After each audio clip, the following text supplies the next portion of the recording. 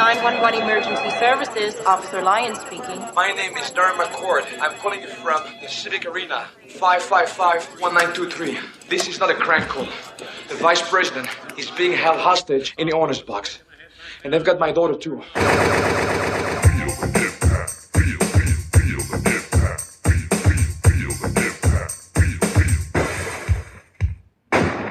Welcome to Double Impact, the podcast where we double back on the movies that impacted us growing up as 90s kids and decide whether they hold up today or are best left to the past. I don't think I enunciated clearly there, but you get the gist. I've said it 110 times now. 110, 110, not including the lost tapes. Not including the lost tapes, that's true. We'll release it one day, maybe on the Patreons. Oh, teaser. Teaser. You big tease. I am a big tease. Hey, it's really raining out there like dogs and cats. Good. I'm glad you brought that up because I want to preempt because we have a Seymour situation here.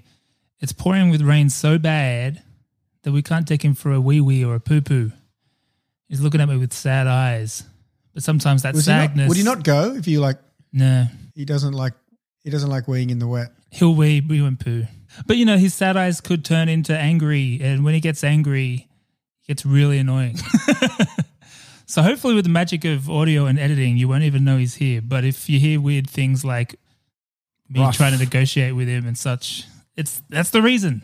I thought you were going to say hopefully due to the magic of schmackos.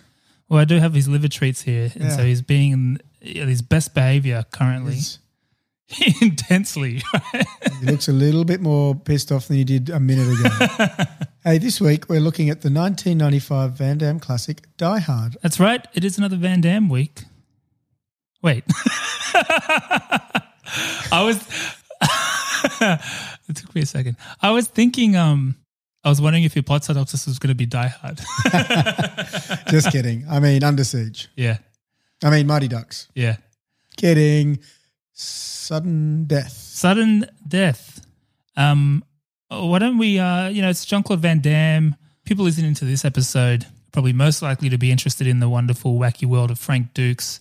Oh, yeah? So I wanted to shout out that episode a couple of episodes ago. If you haven't had a listen to that, go bonus back feature. And do it. It's a bonus feature, really. It's an in-depth interview with a mysterious human. What more do you want? Yeah, and an important milestone on our Campaign 2000 journey. The next of which I want to throw out there, I want to try and get Sheldon Lettich on this show. Oh, Sheldon. The writer of Bloodsport, writer and director of Lionheart. Nice. And one other one. What's the other one? Double Impact. He wrote the Corsican Brothers? I believe so. Sacre bleu. So that'll be the next chapter, hopefully. Who knows? We may never hear from him. Let's get him on the blower. But we just got to work our way up the ladder here until we get to Lord Jean-Claude Camille Francois Van Vurenberg. Uh-huh. Otherwise known as Jean-Claude Van Damme. JC to his friends. Yeah. Oh, one other thing I wanted to do before we get into the show, because we always do this at the end, but nobody listens at the end. All the podcasts I listen to, I very rarely make it to the end. Never. You can tell us wrapping up and you don't want to hear the dregs of a conversation. Yeah, or I'm asleep. Oh. Or I've reached my destination. All those things. Or asleep at my destination. Destination is sleep. Exactly. Wow. But yes, so if you don't already follow us on the Instagrams, please do. Come follow us. We add additional content there, various clips that don't make it into the show. We throw on there interviews, behind-the-scenes stuff, and just general lols and memes. Oh, big time. So many lols and memes. In fact, speaking of Frank Dukes and speaking of the gram, today one of our dear friends of the show, Retro Robin, was telling us how much he enjoyed the Frank Dukes episode, and we ended up coming up with how he should be making a movie about his life. And it would be like, an unreliable narrator recounting his experiences, a bit like Big Fish, that movie Big Fish. Oh, yeah. Except it could be based in the courtroom with his court case with Van Damme, and it's all testimony. Nice. You get flashbacks and, it's a movie. Aaron Sorkin, get onto it, man. He likes those sort of things. He loves that shit. Yeah. Oh, yeah, you can't handle the Dukes. That would be on the poster somewhere. Hollywood, I'm here. It's a sweet package with a bow on top. It's theirs. It's yours. Take it. Just put me down as a story by and Retro Robin. Who would play Frank Dukes? Frank Dukes. Oh, Keanu Reeves. Oh, yeah, of course. As requested by Frank. As requested by Frank himself. Yeah. But bringing it back to this episode, of course, that's the JCVD week. We're at the point now where we're in the mid-90s era, arguably the tail end of the golden era of Jean-Claude Van Damme. The year is 1995. Yes. What was 1995 about? Was there any you got any nuggets to take us back there? Yeah, look, it's mid-90s by its It is. in its truest form. Really is. Mid-90s. The middle of the 1990s. And the birth year of a little idea that went on to impact people like us and others. Okay. It was the year they invented a little thing called a DVD player. Ooh. Massive. It is pretty massive. So, look, they weren't actually available till November 1996 in Japan. So they started talking about it. It was a thing. The tech was there. Rolled out, I think, March 97 in the States and probably 5 years later in Australia. So I wanted to share a few personal anecdotes from the DVD era and ask you a few of yours. Can you guess, first of all, the first commercially released film on DVD? I'll give you a clue. Have we covered it? No. Oh, okay. Then I don't know. It has a natural disaster in it that also features in a film we have done about a little girl in another land, just wants to get home and clickety-click her heels. Tornado. Oh, was it Twister? It was Twister. Yeah. Wow. Special mention to JB Hi-Fi Bins, Oh, yeah. which was the real bounty of DVDs purchased by me, at least, probably you. It was a big thing. JB Hi-Fi, a consumer electronics retailer in Australia. But for a period there was kind of just the DVD store. Oh, yeah. In human terms, that's what we used it for. The girlfriend or wife would go and do other things, and you just go look at DVDs for about 2 hours and then buy two. But they were like $10 each. You Yeah. get like Ferris Bueller's Day Off. Or Yeah, and Predator. it would be a combination of getting the classics, but then also rolling the dice on a few too, because they're cheap enough. You're like, yeah, right, why not? I never saw that. Do you remember the first DVD You'd stop you renting owned? them. Yeah, that's right. I don't know if it was I think it was Fight Club.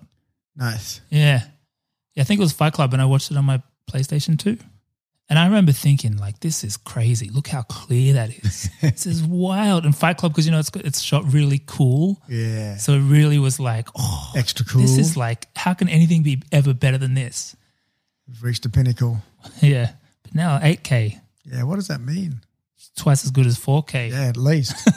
But obviously there was a great decline in DVD sales. I think since 2008 to 2018, there was an 86% decline in sales. I think it was the fastest selling technology of all time. Oh, yeah. So then I guess big spike and then down it And comes. down. Yeah, I say right. you just got streamers. Yeah. Streamers really took the wind out of their sails. Man, I couldn't believe it because remember I moved to New York in 2012 and I had a massive DVD collection. I was selling all my DVDs Yeah, I got some of at them. work. Yeah. And then I went to New York and they had this thing called Netflix and I couldn't And believe it. Hulu. Yeah, I couldn't believe it. We didn't have anything close to that yet We in didn't, Australia. did we? We didn't even have internet capable of that then, I don't think. It honestly blew my mind. And Yeah. I just couldn't believe. I feel like I went 20 years in the future, honestly. Maybe you did. So that was the dawn of the DVD, huh? Yeah. It was the dawn of a few things, especially in the world of movies. Oh, yeah? It was the dawn of Toy Story. It Yeah. was the dawn of Pocahontas. Not in the same year. The same year. Cacre Bleu. But it was also the year of Batman Forever, which we've covered. Waterworld, which I'm dying to cover. Jumanji, which we have covered. Yeah, we covered that. Billy Madison, which we've covered. Virtuosity. Kids. But you know what they say? I think this is a common saying. There's only one movie that can come in at number 89. That movie was called Sudden Death.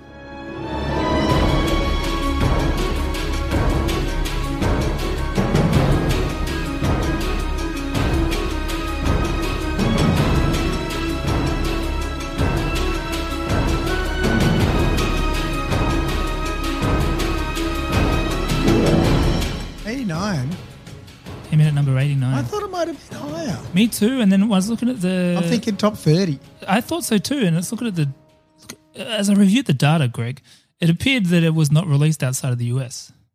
Right? Yeah, so it's just domestic numbers, which is, I guess, why it's so far up there, but so far down there. But then I wanted to check if it was bigger in Canada because, ice hockey. I couldn't find those numbers. Yeah, you got to go into like WikiLeaks or the dark web to get the Canadian box office. Well, then I was wondering if they just do North American numbers. I'm unclear. We'll never know. We'll never know. There's It's no way of impossible to finding find out.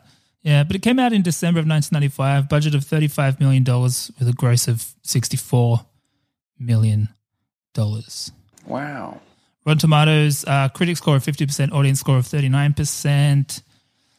It's always interesting when the audience score is lower than critics in a movie like this. In a critical film like this. You would think this would be a fan favorite. I mean, even from posting it and announcing this episode the other day on the gram, everyone's like, this is my favorite one. Oh. Yeah. So who is this audience creating these scores? Again, we'll never know. We'll never know. Now, was this a big one for you, Greg? No. Me too. Like I definitely saw it. Yeah. I think I get it a little bit confused with Snake Eyes, Interesting. Brian De Palma and starring It's interesting. Nick Cage. Is it just because it starts with an S? Mostly. I guess it's at It's an a event. sporting event, but there's things happening around. Snake Eyes is one of those ones that I keep thinking of, oh yeah, I should put that on my shortlist for soon, and then I forget. Yeah. Because it's almost forgotten, but I think it's kind of good. But I saw it when I wasn't ready to really understand it properly, I think. Yeah, I think I was let down. I think it was too adult. Yeah. So we should do it. But this, I think just, the fact that it was a sporting event but it's not about the sport, Yeah. which is always a letdown for a kid. And this is a year after your social disaster of taking your friends to Street Fighter. Yeah, so I'm having to distance myself from, that's good. It's a good point, mate. I had to distance myself from JC a little bit. Yeah. I think it is a life stage thing there. Yeah. Potentially. Uh-huh. Because I've seen it, but I never went out of my way to see it. Yeah. I think I just caught it on TV whenever. I didn't really remember anything about it other than the kid not leaving his seat. I remember very that's all I obedient. remembered. The rest was a complete surprise. There's interesting bits that I'm surprised neither of us remember. Yeah, because there's some pretty cool bits. Yeah. Yeah, we'll get to that. Yeah. Were you a hockey guy at all? Well, have I ever told you the story about wanting to play hockey? It's more of a Mighty Ducks story, but Oh, yeah? I really wanted to play hockey so we had the local ice skating rink, as you know, Yep. at Macquarie Centre, and I really wanted to play ice hockey after watching Mighty Ducks. So did you try and play for the old Macquarie Bears? Macquarie Bears. I was desperate to, and I got all the forms and everything, and Mum was like, yeah. And then she's like, Greg, it's $1,500 to join and get your uniform. I'm like, okay. You're like, I'm cool. I'm like, what does that mean? She's like, that means you're playing soccer again this year. I was like, back to the Gloatsville Ravens. So that happened, which was disappointing, and that's as close as I ever came. Yeah, right. Closest I ever got was like the place you'd go with chicks Oh, yeah. when you were year 7. Friday night to get chicks. Yeah. The Friday night disco version. But I was so shit at skating, Did you stay on for the speed skating session? Sometimes. So the thing that would always happen is because it would go for 2.5 hours or something. By the end, I was good. Have we had this conversation? Maybe. And you and Brian had hockey skates? No, I never had hockey skates. Did I just make that up? That's pretty cool. That's cool. What just else is going invented on it. in there? That's kind of it. You and Brian had hockey skates. Wow. No, I was so bad. But it was it was such a scene, man. And you'd go to Macca's was. upstairs and you get your Macca's and overlooked the ice Yeah. rink. And you'd flick your gherkin onto the ice for gherkin races Oh. onto the window. I'd heard of this. I never did that. Oh. But I've got very nostalgic feelings about that. Is it still? I think it's still there. It's still there. They went to remove it and there was a protest. Oh, good. There was an outrage. It was the only one in anywhere nearby, right? Yeah. I always wondered who the Macquarie Bears played against. Like Canada? The Penguins? Not a Right. bad segue. Should I get into the origin story? Yeah, please do. We'll skate on. Origin story. Now, this obviously isn't the first Jean-Claude Van Damme movie we've done. Every 10 episodes, it's in chronological order. So I'll quickly recap where we've been. Keep going. The year is 1995. It's 7 years after Bloodsport, 6 years after Kickboxer, 4 years after Double Impact, 3 years after Universal Soldier, Wow. 2 years after the Denim Westerns, Nowhere to Run and Hard Target, 1 year after Street Fighter, one of his biggest movies, box office wise, but a bit of a joke critically and culturally, unfortunately. So he's in a kind of a weird space. But, over this period, he's gone from karate guy to fully fledged lap pack guy. Yeah. His roles are no longer depending on him Doing the splits. doing the splits so much. as much. We should crunch those numbers and see how the splits taper off towards the end, because they ain't in this one. It'd be good to see as an infographic. Yeah, yeah. So in many ways, we're sort of at the peak of his ascension here, or this may already be a slight decline. We'll get to that. This is somewhere. It's almost like he's gone off the jump Yeah, and he's at a height that is yet to. yeah. It's like it's Experience inevitable. gravity. It's perhaps inevitable at this point.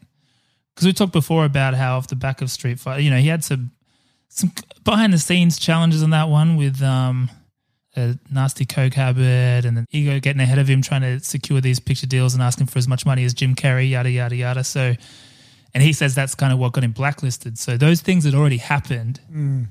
But this movie was already in the books to happen. Yeah. This movie called Sudden Death. Also a true story. Is it? No.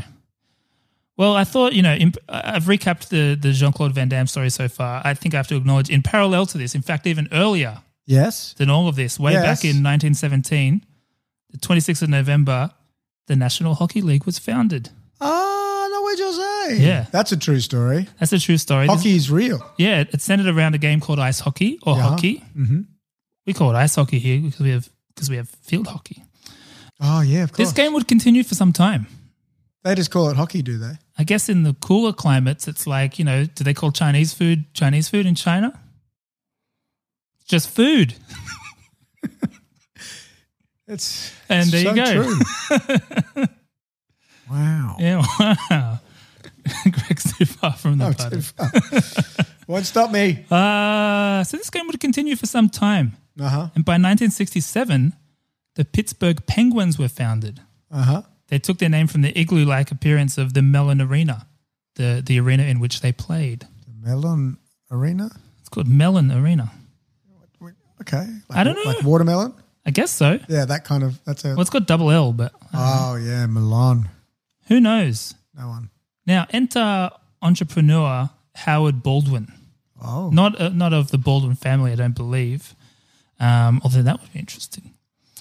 He had a knack for a good investment and had a history of working with various hockey teams in the past.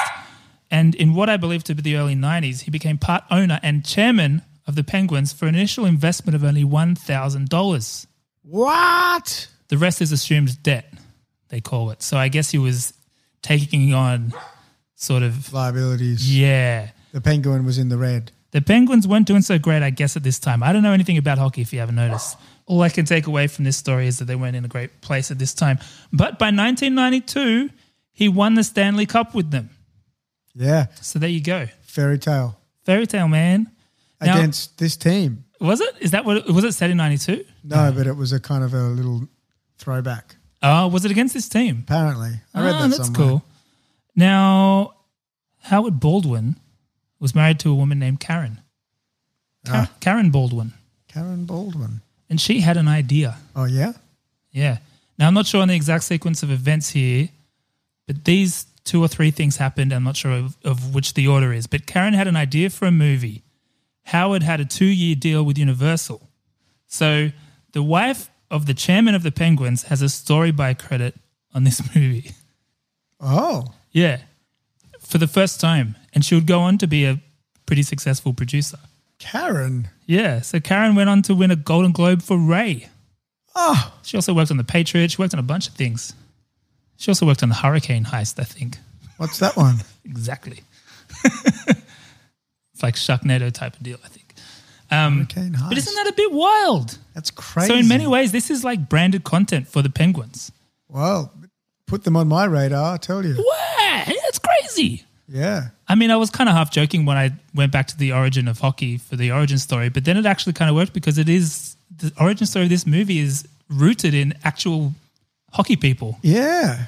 And they seem to really love an aquabird, the hockey folk. They do. What else you got there? Mighty Ducks. Oh, the Ducks, yeah. I was always confused, and it came into my head today, so I finally Googled it. I was always confused as to whether the Mighty Ducks were a real team. Yeah. And it turns Anaheim. out they are now, but it was after the movie. How about that? What a about legacy. that? Now this is the opposite. That it existed They made a before the movie. movie. Who would you rather be? Potato. All comes back to hockey. It all comes back to hockey, man.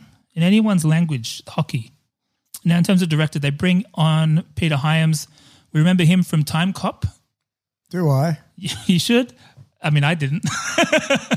But he also did End of Days, Thomas Aquinas. Tell me everything you know about Thomas Aquinas. Thomas Aquinas. He wasn't interested initially. He thought this looked a bit dumb. That's how every good love story starts. Exactly. JCVD convinced him otherwise. He's a big fan of JCVD. Trust me. Trust me. Good movie. Van Damme likes saying trust me. He says it a lot. Yeah. Trust me. Trust me. I'm a karate guy. Now, being that this film was essentially driven by the team itself, the owners of the team itself, they actually shot most of it in the real arena, all that kind of shit. Access, baby. Real It's not what you access. know. It's who you know. It's where you know, etc. It's how you know. They used the actual arena. They were going to use footage from an exhibition game between Pittsburgh and Chicago, but they were like, it's not intense enough. We need to up the intensity. Oh. So they organized another game and used players from a bunch of different teams, I think. Now, in terms of cast, there's some bullshit pre-casties here, like, oh, they wanted Arnold, they wanted Sly. Of course they fucking did. They didn't get him. They got Jean-Claude Van Damme. Jean-Claude plays Darren Francis Thomas McCord, a former Pittsburgh firefighter. Powers Booth Yep. plays Joshua Foss, the bad guy, the Hans Gruber type. Yep. Powers Booth is his name. Yeah, you're not familiar with Powers? He's been in something else we've done. I'm familiar with him. I just never knew his name. Yeah. Powers Booth. Did he get that off a hairdryer? I can only assume so.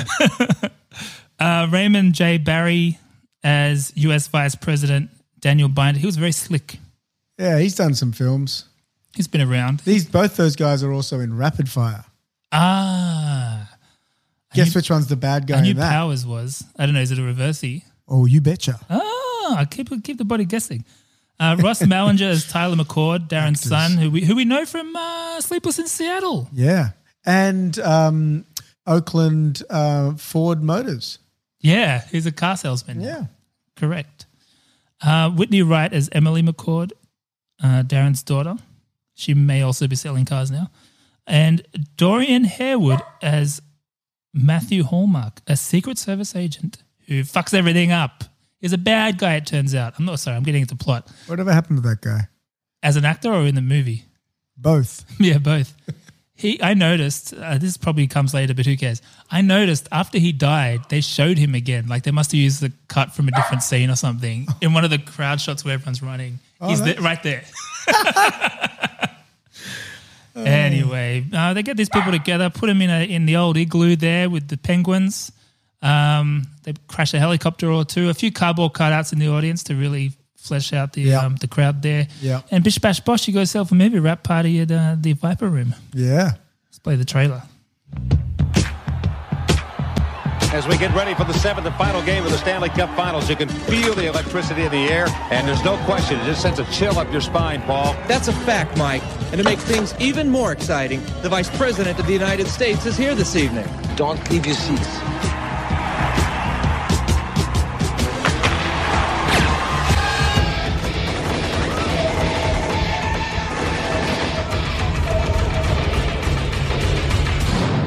Doesn't look too good. 911 Emergency Services. I'm calling you from the Civic Arena. The vice president is being held hostage in the owner's box.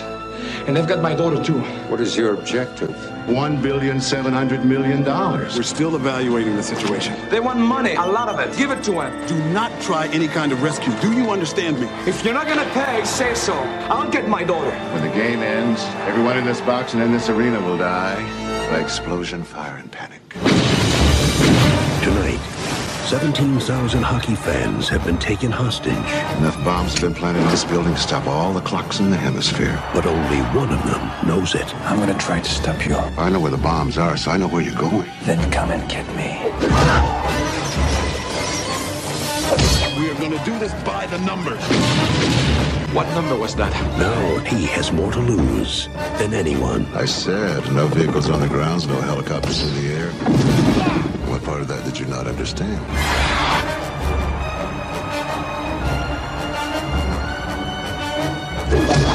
Jean-Claude Van Damme. Powers boost.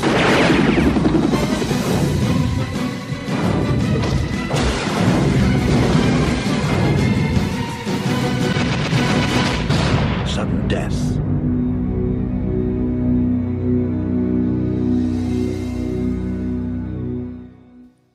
Good trailer. Not bad at all. Got Don Fontaine in there. Yeah. R.I.P. Big man. Got explosions. Got Powers Booth. Got clips from Die Hard spliced in. Yeah, why not? Or all the detonator. Harry Potter. What happened in this movie, Greg? Yeah, where am I? Chong Li, Tong Po, Dolph Lundgren. Throughout his career, JC has faced some of the most formidable foes ever to grace the big screen. In Sudden Death, he faces his toughest opponent yet, a lady in a penguin costume. Darren McCord, is a firefighter that's trying to get his life back on track. He couldn't save a little girl in a fire, and it's been 2 years. His wife has a new man. Is that because of what happened in the first scene? We don't really know. Maybe indirectly. And he's working a part-time job to keep food on the table and feed his abs.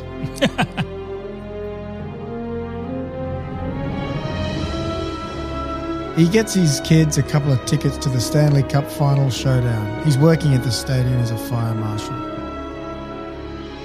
Little did he know that things are about to go down.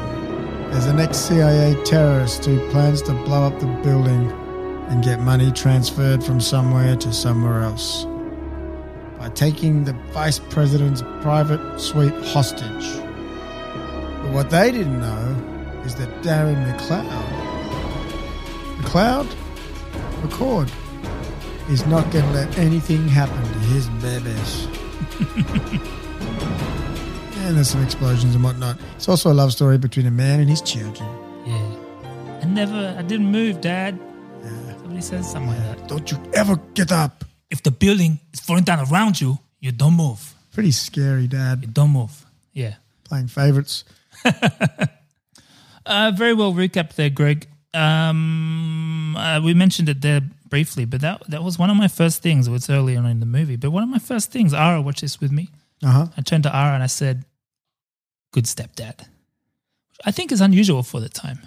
Yeah. Good stepdad. He backed him up. He went on to play no role in the film whatsoever. Yeah, well, I was worried it was going to come back in some way, like he was, I don't know, a bad guy or something. There was a few loose ends in a lot of the setup of this film. Right. Well, I wouldn't call that one a loose end. He was a good stepdad. Yeah, but what's the point? I don't know. Why not? Why? Just something for stepdads. They're always portrayed bad. And stepmothers too, evil stepmothers. I've got great step-parents. About time they're represented on screen as such. Okay. Jean-Claude Van Damme, trailblazer back in 1995. Maybe they could have given him more than 2 lines in the film.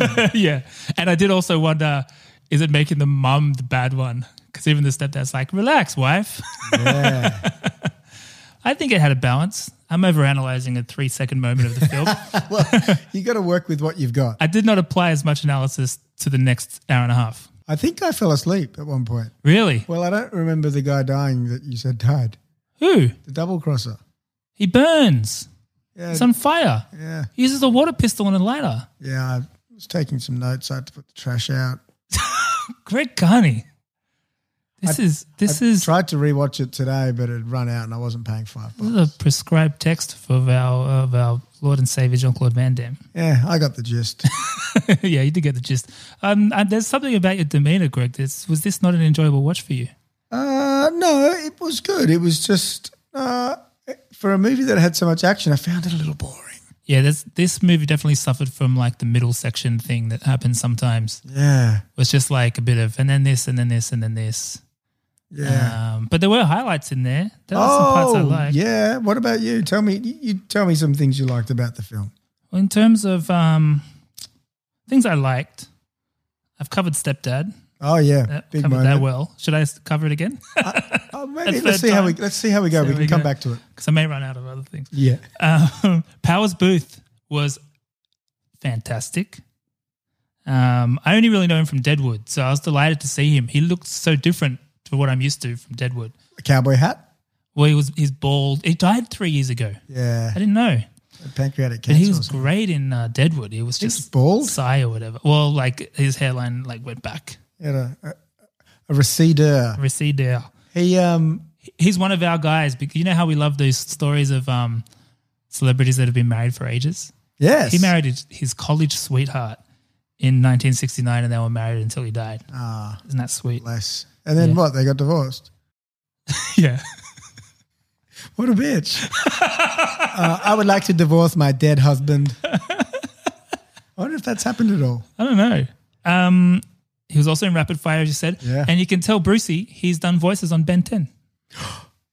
Whose voices has he done on Ben 10? I don't know, some aliens or something. Vilgax? I have no idea, man. All I know is Ben. I got to find this out. Brucey will be delighted. Yeah, that's pretty good. I like all the arena stuff, like the fact that they really shot there. It adds to it, man. Yeah, it does. It all feels very real and the energy is quite real. Yeah. I like all that stuff. Feels practical. You know, most of this will be CGI now. They really crashed the helicopter and all that shit. That was real. Yep. I remember actually, I forgot to say this in my memories before. I remember seeing on Entertainment Tonight or something a clip. And it was like we'll show you how they. And you're like, Jean-Claude Van Damme on set, and it's like, I hear you're really crashing a helicopter in this one. He's like, yes, good movie. Trust me. I got to keep a few surprises. Big surprise. Huge surprise. That was a great show. Happy birthday to it was pretty shit. Jim Carrey. He turns 42. I hate it now because you know when I look for clips of things and instead you get the Entertainment Tonight report on the clip and it's like they don't show the clip properly. Oh, stop it. Show me the damn clip. Show us the clip. You don't have ownership of all these clips. Yeah, you bastards. I like the kids. I think the kids were pretty good. Great to see him speaking French. Oh, what a smooth setup. What a smooth setup. One critique I do have of this movie. What? Just one. They could have got a better national anthem guy. Also, I was very confused. I thought it was set in Canada at first. And it turned out it was not. Because I didn't know the Penguins were a real team at that point. Yeah. I didn't know the story of Karen Baldwin. Oh, of course. Yeah, I thought like that's a great opportunity for a cameo. Why don't I have like, it's 1995, why don't I have like Paula Abdul? Oh, yeah. I was going to say Seal. Seal would be good. He was probably in Britain in it. In it, yeah. Is he English? I think so. Yeah, I think so. So I think that's a missed opportunity there. Otherwise, perfect film. Yeah. No, I don't think it's a perfect film. I had fun with it though. And I was expecting more of a train wreck based off of where we left off with Street Fighter and the behind the scenes stuff on that. He seemed pretty well kept together. Yeah. And in other clips I'd seen, I think he was in pretty good shape, like in terms of interviews and things. Like he wasn't. He looked better than Guile. Yeah. He looked healthier. He looks like he wasn't being propped up. Yeah. And he wasn't so moist. And I thought it was interesting. It wasn't quite what I was expecting in terms of it was quite brutal. There was a look. It was. Yes. Because it's definitely like Die Hard at a hockey game pitch. But I would say it's way more brutal than Die Hard. Oh, they've obviously said, well, let's do Die Hard at a hockey game and just dial up the death a bit. Dial it up to 11. Let's show that dead baby at the beginning. Yeah, that was hardcore. I mean, all these movies, the same amount of people die, but just the way they did it. Like Ara was actively like wincing at things. That like, police that killed the cops at the beginning? Yeah. Trick them into the van and mow them down? Yeah, it was, they used machine guns willy-nilly. Yeah, they loved a machine gun. Yeah. And then pretty just brutal deaths even with, his various MacGyver weapons he invents, which you appear to have missed. No, I've got most of them. Got most of them. The water pistol, the dart gun thing. Dart gun out of the wrist. That was cool. And I think with that, it's sort of it's an interesting departure in many ways. We'll get into the formula, the JCVD Universal formula later, but it is kind of a unique point in his trajectory where he's really, it's probably the not most mainstream successful, but most mainstream movie. Yeah. I was watching a lot of clips of him talking about his career up until this point and how in the beginning he knew, he couldn't speak English, but he was a karate guy. So he had to go for movies where the role was primarily physical. Mm-hmm. And at this point, he's supposed to just be a guy, just some guy. From Quebec. Yeah. So this is probably the one movie in his entire catalog where his fighting ability has nothing to do with his role. I mean, he gets in fights in it. And I kind of wish he was less good at fighting in it. It was more rough. Yeah. But this is probably the one role where he's not a superhuman soldier. He's not a this or that. He's not a karate guy. He's just a guy. He's just a guy. He's just a guy with a very specific set of skills. Yeah. And I think in that way it is a bit like it stands out in his filmography, but also does that represent his apex in a way because it's the furthest away he's gotten from his origins. It's kind of the furthest in terms of range he's gone from karate guy. You genuinely could have replaced him in this film with one of the Lap Pack guys. Yeah. This is feels quite Sly-ish to me. Sly or Brucey Baby, for sure. Yeah. or even Seagal. Yeah. Because can we get into just a little bit on Darren McLean, the man? Darren McLean? Yeah, okay. McLeod. McCord, that's it. It might as well be McLean. Darren McCord. Darren Francis Thomas McCord to you, sir. Yeah. He's pretty handy for an ex-fireman, I would say. And I know that firemen are very talented and resourceful individuals. But is he like also an ex-Green Beret perhaps? Because this is my main issue with the movie is I wish he wasn't so good at fighting. Yeah. I wish there was more desperation in every and building swing and bombs out of whatever's around him. Well, that I thought Ara made a good point on this. He's a fire expert. So all the things he's been taught not to do, maybe he's doing. I know a couple of fireys. I don't know how if they could whip together a explosive dart gun and a dart gun out of their wrist in like a minute. Maybe he was a Canadian Boy Scout. But back up in Quebec? Yeah. Where he played semi-pro? Yeah. Did he? He played semi-pro hockey. Oh, that's right. That's the other part I'm confused about because I thought this was set in Canada, but the Penguins are not a Canadian.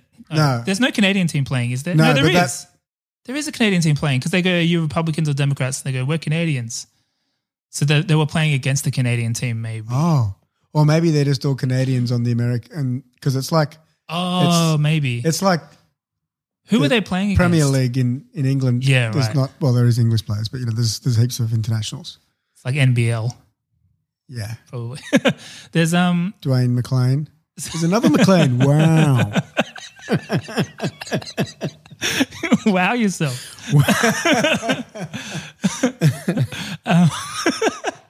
D-Train. Can we call Darren D-Train? Sure. Okay. So he's got the explosives. Oh yeah. He can hang like cliffhanger. He can hang well. Now I bet you there's a few fires that could do that because there's some animals. So and they're quite physical. Yeah, they'd be up there for days. That's like often when you're not called out, you just work out all day. I wanted to be a firefighter for a while for that reason. Yeah. When my primary objective in life was to get jacked. Oh, I thought about going to jail for the same reason. I just work out all day. Interesting. Yeah. I like your version better in hindsight. Yeah. But what about both dangerous? Oh, yeah, that's true. One pays better. Yeah, one has access to the world. The world, yeah, true. He's also an incredible goalie. Yeah. And saves the best shot that this character or this fictional goalkeeper would have saved all year. Actually, yeah, confession time. I did miss how he got to that. Oh, he just put on a disguise and wandered onto the ice. Yeah, right. I know he was being chased through the crowd, which it's crazy. There was a lot happening in a short period of time. I was like, hang on, I found it hard to suspend disbelief at certain points that the crowd had no idea what was going on for any of this because there was shit going down. Well, maybe it's an allegory into the psyche of the American public. Oh, yeah, like stand by and do nothing and just enjoy the game. Like American Psycho almost. Yeah. Wow. Yes. So he's basically Casey Ryback and John McClane put together with a sprinkling of Goldberg from Mighty Ducks, who was, as you know, the goalie. Who's fallen on harder times. Has he? Yeah. Poor guy. I did see something. I can't Poor remember. child stars, man. Yeah, it's Some tough. bullshit. Some bullshit. Yeah. Which is kind of nice to see that the kids in this just went on to live normal lives. Yeah. Yeah. Do you know who else was a car salesman? Who? Danny Russo. Harrison Ford. Oh, yeah. Daniel LaRusso. Yeah. Oh, yeah, I dropped the yellow. There were some real hockey players in this, or real hockey figures, both players and commentators and such. I'll read out a list of names. I don't know any of them. Jay Caulfield as Brad Tolliver. Bill Clement as Tolliver. That's the guy with the missing tooth. Was it?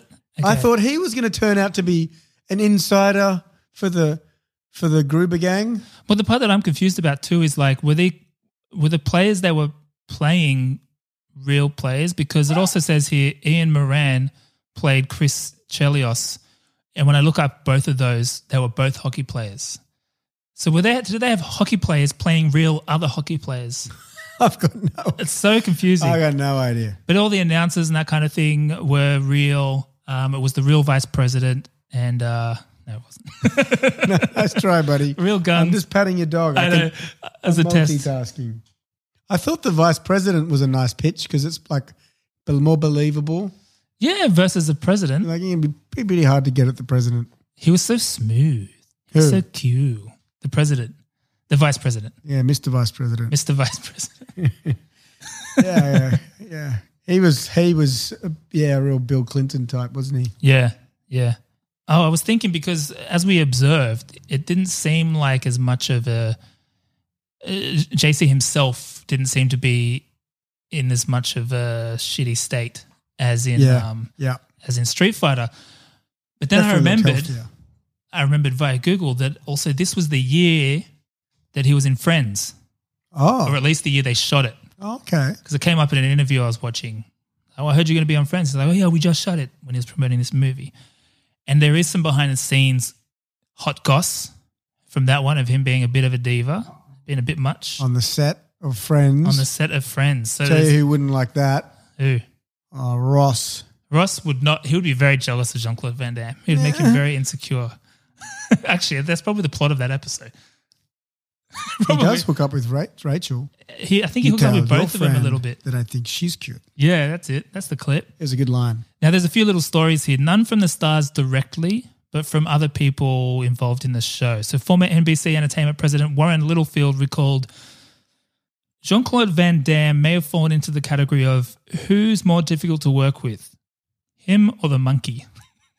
He goes on to say he arrived at the set 3 or 4 hours later and went straight to his trailer.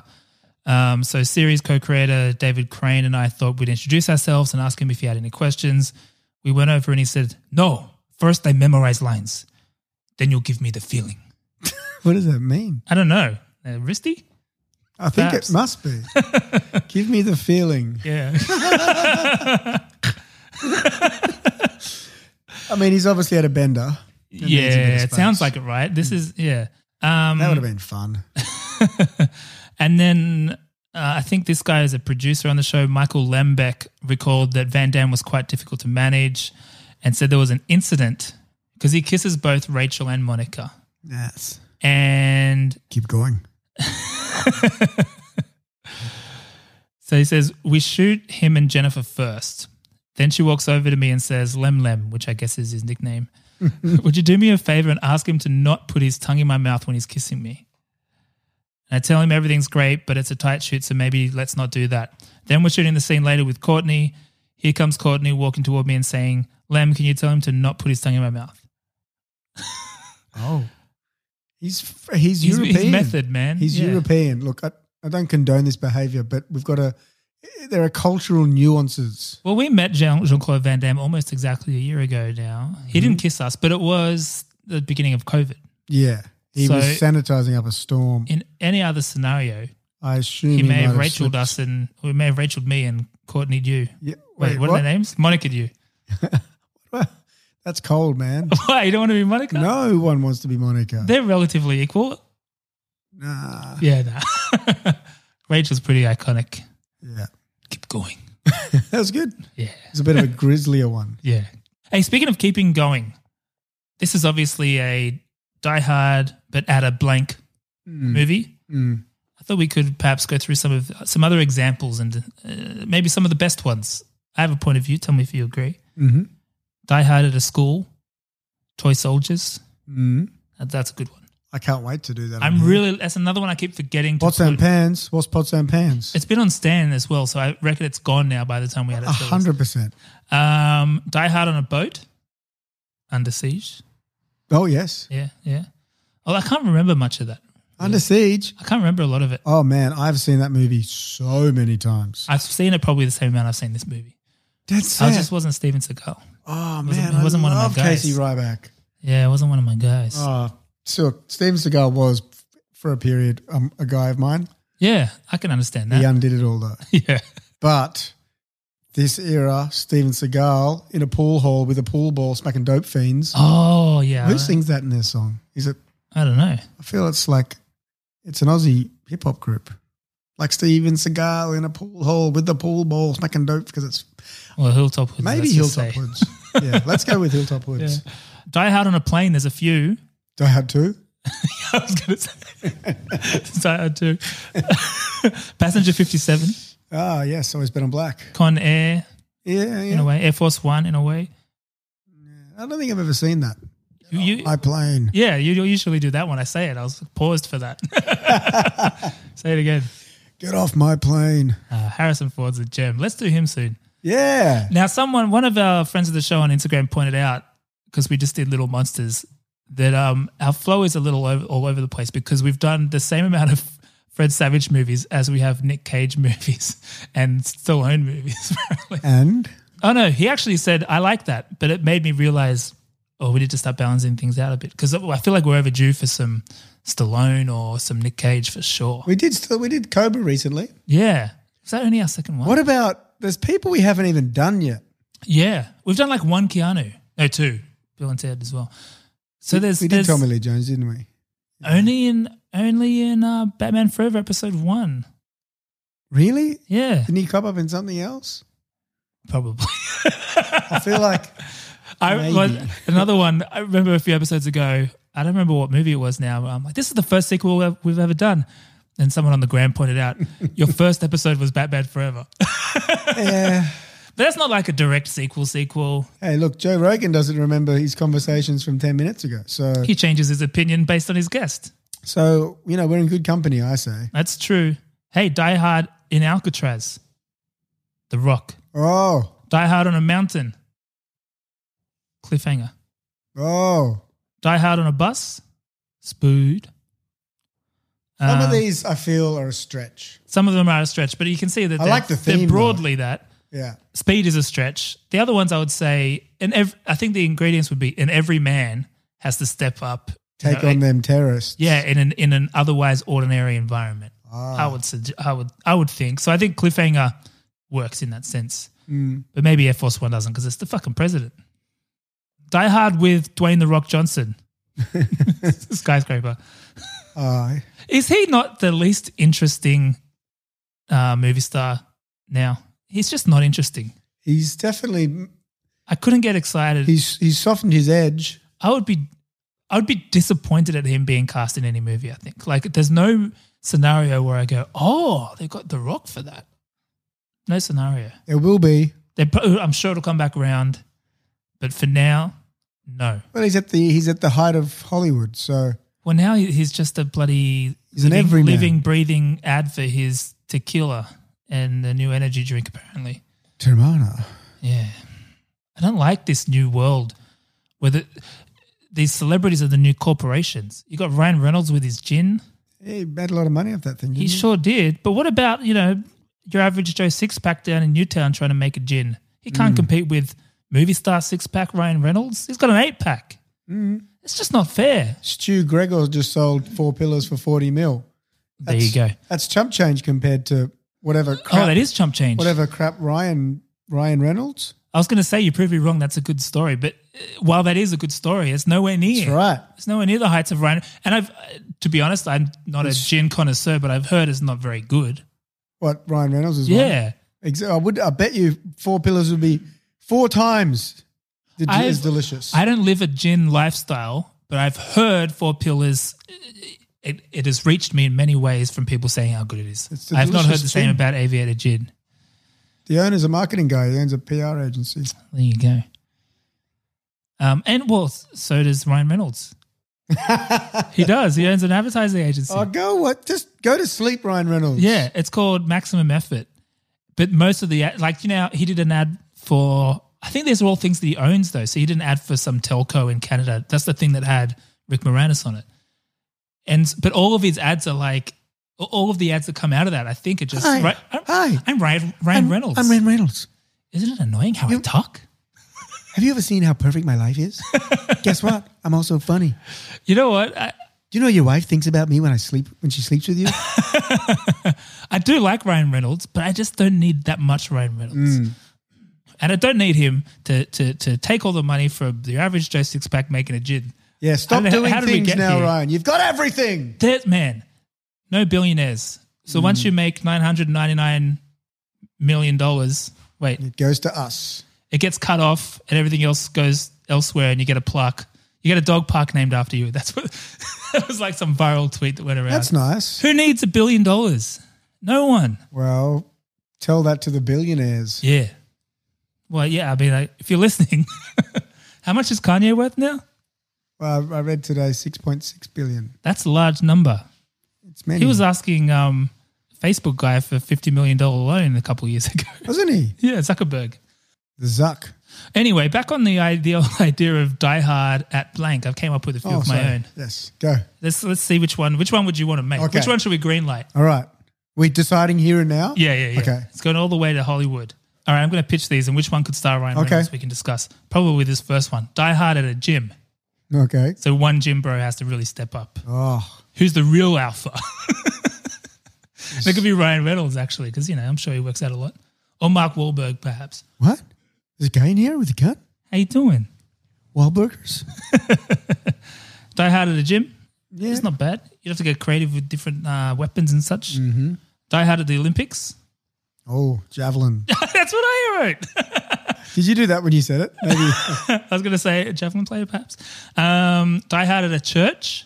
Oh. So maybe there's like a preacher that's got a history of is an ex-Marine or something. Oh. I don't know. Who knows? Good place to have hostages. Yeah. Die Hard at the Royal Easter. Or sometimes they have like interesting tunnels underneath and shit. Oh, the catacombs. Yeah, the catacombs. Die Hard at the Royal Easter Show. Oh, that's good. Yeah, that would be fun. Because all the theme parky stuff. I think that's been done, right? Well, it's been done with vampires. No, with zombies. Yeah, Zombieland. Enjoyable. This one is my favorite, actually. Die Hard at a movie studio. At a studio on set with all the props. And so you can work on all the different sets and it can start to be a bit of it can get into parody territory of making nods to all the different types of movies and such. Yeah. That could be fun. I'm down. Is it a real gun or a prop gun? I don't know. Soon find out. Real gun. Hey, should we do the Jean-Claude Van Damme test? I've been waiting for it. Okay. So if you recall, Greg and I nearly called you Jean-Claude. Oh, I get that all the time. Wrote a what would you call it? A universal plot synopsis of all Jean-Claude Van Damme films. And we use it as sort of a benchmark to see just how close to Jean-Claude Van Damme Heartland is this plot. Now, I'll read out the universal plot and we can dissect afterwards. Let's go. All right. So every Jean-Claude Van Damme movie... Oh, am I not ticking? I'm not ticking. No, you don't have to do it. Yeah, okay, cool. Every Jean-Claude Van Damme movie unfolds as follows. JCVD plays an American, air quotes, who wears high-waisted pleated pants in a foreign land on a quest to seek revenge for a fallen loved one at the hands of morally corrupt racial stereotypes.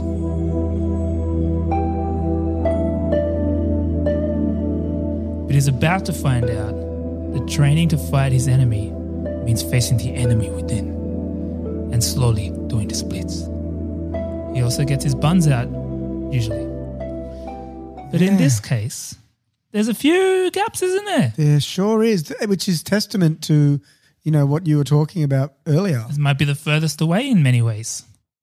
Exactly, maybe. This is as far out to sea as he goes from Island Jean-Claude Karate Guy. When's Quest? The Quest is this same year. It's the next movie. It's the next movie. So he goes all the way out and then just retreats back to his heartland. Interesting move. Yeah, good, interesting move. Now, his accent is explained in this one. He is, of course, from Quebec. We know that because that's where he played semi-pro. He did. He played semi-pro there. Now, interestingly, I came across a clip where this woman seems to be asking the exact same question. So I've got a couple of clips I'll play here. Good. But this first one is in relation to his accent, but he's got some good additional commentary around that. Hello, good morning. Hi, Valerie. How are you? I'm well. Now, I love the fact that you're Canadian in this movie. I guess this is how they explain the accent. Absolutely. But, I mean, slowly the audience, they don't care no more because they're saying your accent is sexy. So, who knows? Any opportunity to self-promote. You know, a lot of the ladies are saying I'm a cute guy. It's so funny. Now, I'll bundle these two together because I think the reason for not doing it, which Jean-Claude Van Damme will explain, is probably the same. Both no buns and no splits. Yeah. Which is disappointing, but when you hear him explain it, again, based on everything we've said up until this point, you kind of understand why. Now, I was looking for the splits this time. I figure you're wearing goalie pads in this movie. Oh, the split. Yeah, did you not do the splits in this one? I couldn't tell if you did in your goalie pads or not. I mean, this is the signature. If you decide to say, no more splits. It will not work with the movie because Sundance, it's close to be real, you know, with all the bombing in Paris and Japan and in the world. And if I start to do a split or show some biceps, it's like he's a thing, like a toy. So I want to play like a normal guy, a father who's divorced, who's got problem with his life and even with his kids. And slowly he'll become a hero in the movie because his kids are in danger. Yeah. And every parent will do the same. When he explains a plot, you're like, oh yeah, I'm for this. Well, this is the thing. I watched a few clips of him today promoting this movie, and he's so genuine about selling this movie and like how good he believes, how much he believes in it. And I think because it is like a new step for him and everything. And most of the clips, no one really wants to talk about it. Like on Letterman, he just kind of keeps sort of making fun of him. And Jay Leno is similar. They just don't really let him give his proper like, no, but it's a good movie. Let's talk about the movie. Like, yeah. So the splits. Yeah, exactly. Yeah, sure. Yeah, I bet you do well with the ladies, Jean-Claude. You know, just bullshit like that. Poor guy. Yeah. Poor guy. Kind of poor guy. Kind of poor guy, not really. Now, the fight within is something we talk about in this plot synopsis a lot too. We don't often address it, but, you know, the real enemy is the enemy within. Yeah. Interestingly, Jean-Claude talks about that very thing in this very interview for the first time. His demons. And martial arts really built me physically and mentally because the biggest fight in my life was against myself. I was very insecure physically and still I am mentally. So that's why I'm doing better every day. At least I'm trying, and I want everything perfect in life. And martial arts really helped me. When I came in this country, in the U.S., with my dream to become a movie star, it was like martial arts. White belt, brown, black belt. Same with movies. I start C movies, C+, B, B+, and now A movie, Sundance. So this is all part of the plan. This is your A-list movie now. Aww. It's right. He's so pumped for this thing. I love this man. Right? He's what a sweetheart. I really wanted to include that clip for that reason because it is sweet. And that's kind of what prompted what I was saying before around this. He really, if you look at it from his point of view, he's come to another country. All he could do was the kick-in. So he takes roles where he does the kick-in. But now he's doing a movie where it's like technically sort of supposed to rule out his acting. Yeah, and almost loses a fight to a woman penguin. Yeah. So very interesting in that clip. A few things. He kind of really, he says is still, the internal is still going on, which is interesting. And yeah, it is kind of sweet to see him fucking proud of this picture, you know? And it's such a shame because you know what happens after this. This kind of was the peak. I don't know. Would you think it's the peak? It's probably the. Sorry, you go. I don't know. Yeah. I don't know. You know, I feel the like peak for me was like my favorite films were his early films. Yeah. But so I don't know what I would articulate the peak as. I guess like but, what's your definition of peak? Probably like when we say Eddie Murphy, right? He's made good movies, some good movies later, but there's the sort of the golden age of Eddie Murphy. I'd argue it's probably a similar thing here. I'm sure we'll do other Jean-Claude Van Damme movies and like every now and then we'll be like, I love this movie. But I think that Sacre Bleu. The magic of those first 10 years, less than 10 years, 7 years, 8 years. Meteoric trajectory. Yeah. Yeah, there's that magic there. Oh, yeah. Yeah. So I think it might be the peak. But anyway, well, that's not a bad segue into the verdict. Should we get into the verdict? Yeah. All right. I don't know what to say, really. I don't remember asking you a goddamn thing. The law. I'd like an answer to the question, Judge. I want to have them answered immediately. You can't handle the truth. What are you waiting for, huh? Say what again? Say what again? I dare you. Nothing further, Your Honor. And that's all I have to say about that. Actually, Roger Ebert gave this 2.5 stars out of 4. Oh, yeah?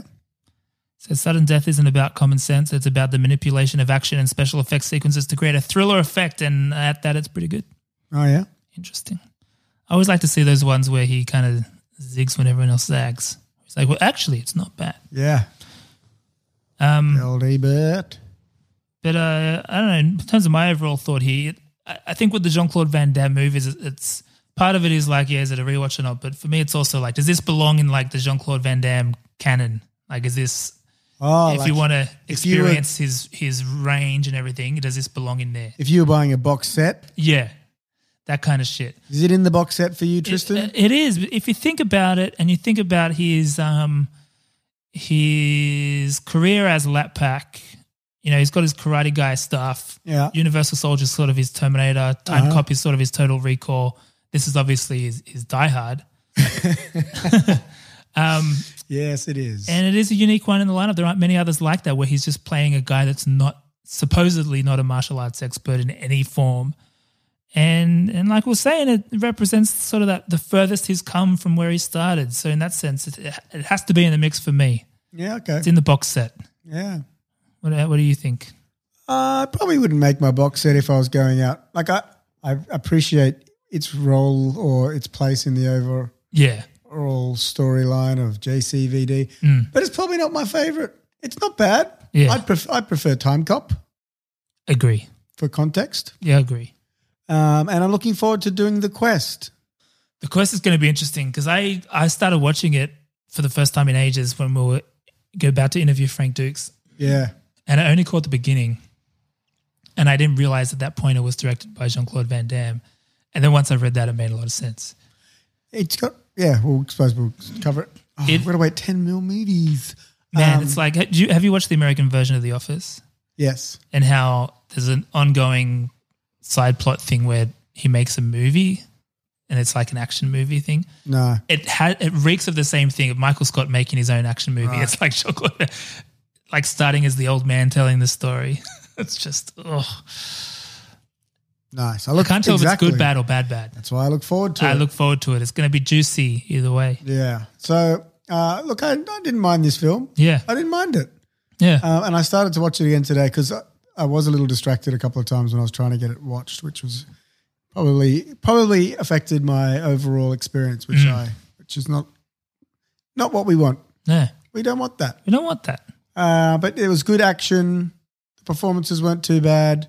Too many loose ends on the plot. Yeah. It's like they were just dishing out tropes that led nowhere. And it was probably just a little bit too. Well, the crooked cop did die. Yeah, that's interesting. It wasn't a loose end. That's good to know. That gives it extra half a star. Putting it at 1.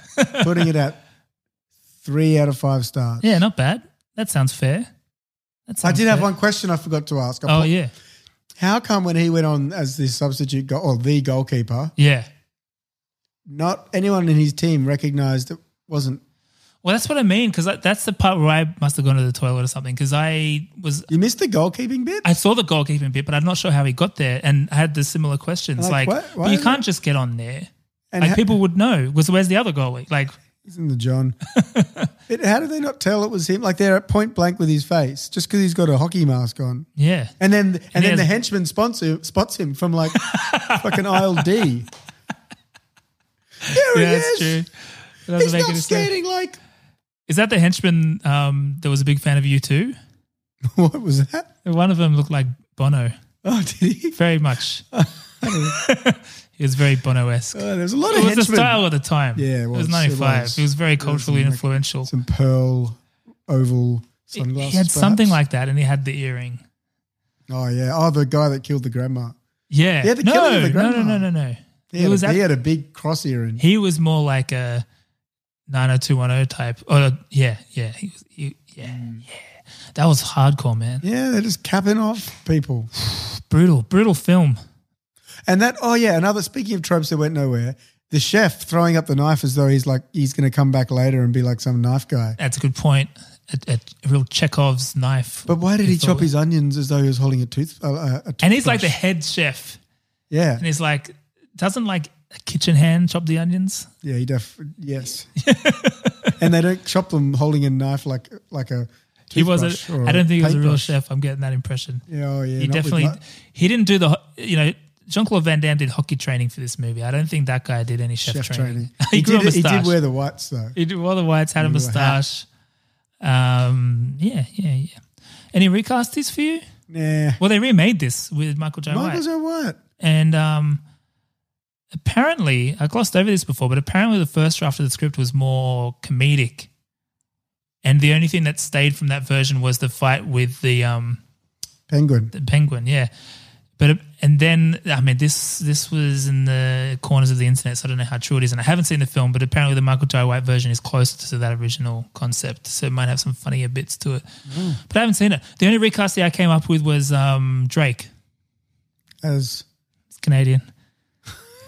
And you can no, but I thought of that because you know how he really likes to get in there with the basketball and such. Like he acts involved, like he's part of the win. Yeah. So you could set it at basketball. Yeah, he jumps. And he would save the day. He would love this as an ego project. A movie about him saving the day at the NBA or some shit. With the Toronto Raptors or whatever. So that's my repitch. That's my repitch / recast. Basketball game now? Yeah. And it's Drake. Saving his kid that he pretended he didn't have. Oh, yeah. That's there you go. That works. And then he wrote a song about the experience. Yeah. Basketball. Terrorists came, shot him out. Nah, the singing ones. Oh, you got the singing ones? I only listen to his singing songs because I don't like him as a rapper. I don't mind his voice. DMX doesn't like dorky. it. Yeah, I saw it. Did I send you that? No. Maybe we just both saw it. That was so funny. I don't like his face. I don't like his face. I don't like his voice. I don't like the R. You do a good DMX. That's not him. That's not his voice. MVP. DMX is in a movie with Exit Wounds. MVP. Powers Booth. I had Powers Booth. He was a good villain. He was up there. Let's go with 2 times Powers Booth. He did feel like he also felt like Hans Gruber met Tommy Lee Jones from Under Siege. Oh, yeah. Because he's ex-CIA. Yeah, in that film. I felt like he had good gravitas. He felt like the real deal in his movie versus the others. And he's also from Texas, which is where Tommy Lee Jones is from. They talk a little bit the same. Texan. What are we doing next week? That's a very good question. We're going a bit freestyle at the moment, aren't we? We've been free because we've been in between. We've got guests that we're getting on, but we haven't been on lockdown times and things, so everything's sort of up in the air. So we don't know what we're doing next week. Freestyle, it's butter, baby. It's butter, baby. Maybe we should hit some of those names we haven't hit in a while, like a Stallone, like a Keanu, like a Nick Cage. I wouldn't mind some Cage, baby. Yeah. Some Vampire's Kiss. I've never seen that. I've never seen that. That's the one. The memes. Oh. A, B, C, D, E, F, G, H, I, J, K. He does that. Oh, yeah, that was good. Okay, bye. Bye.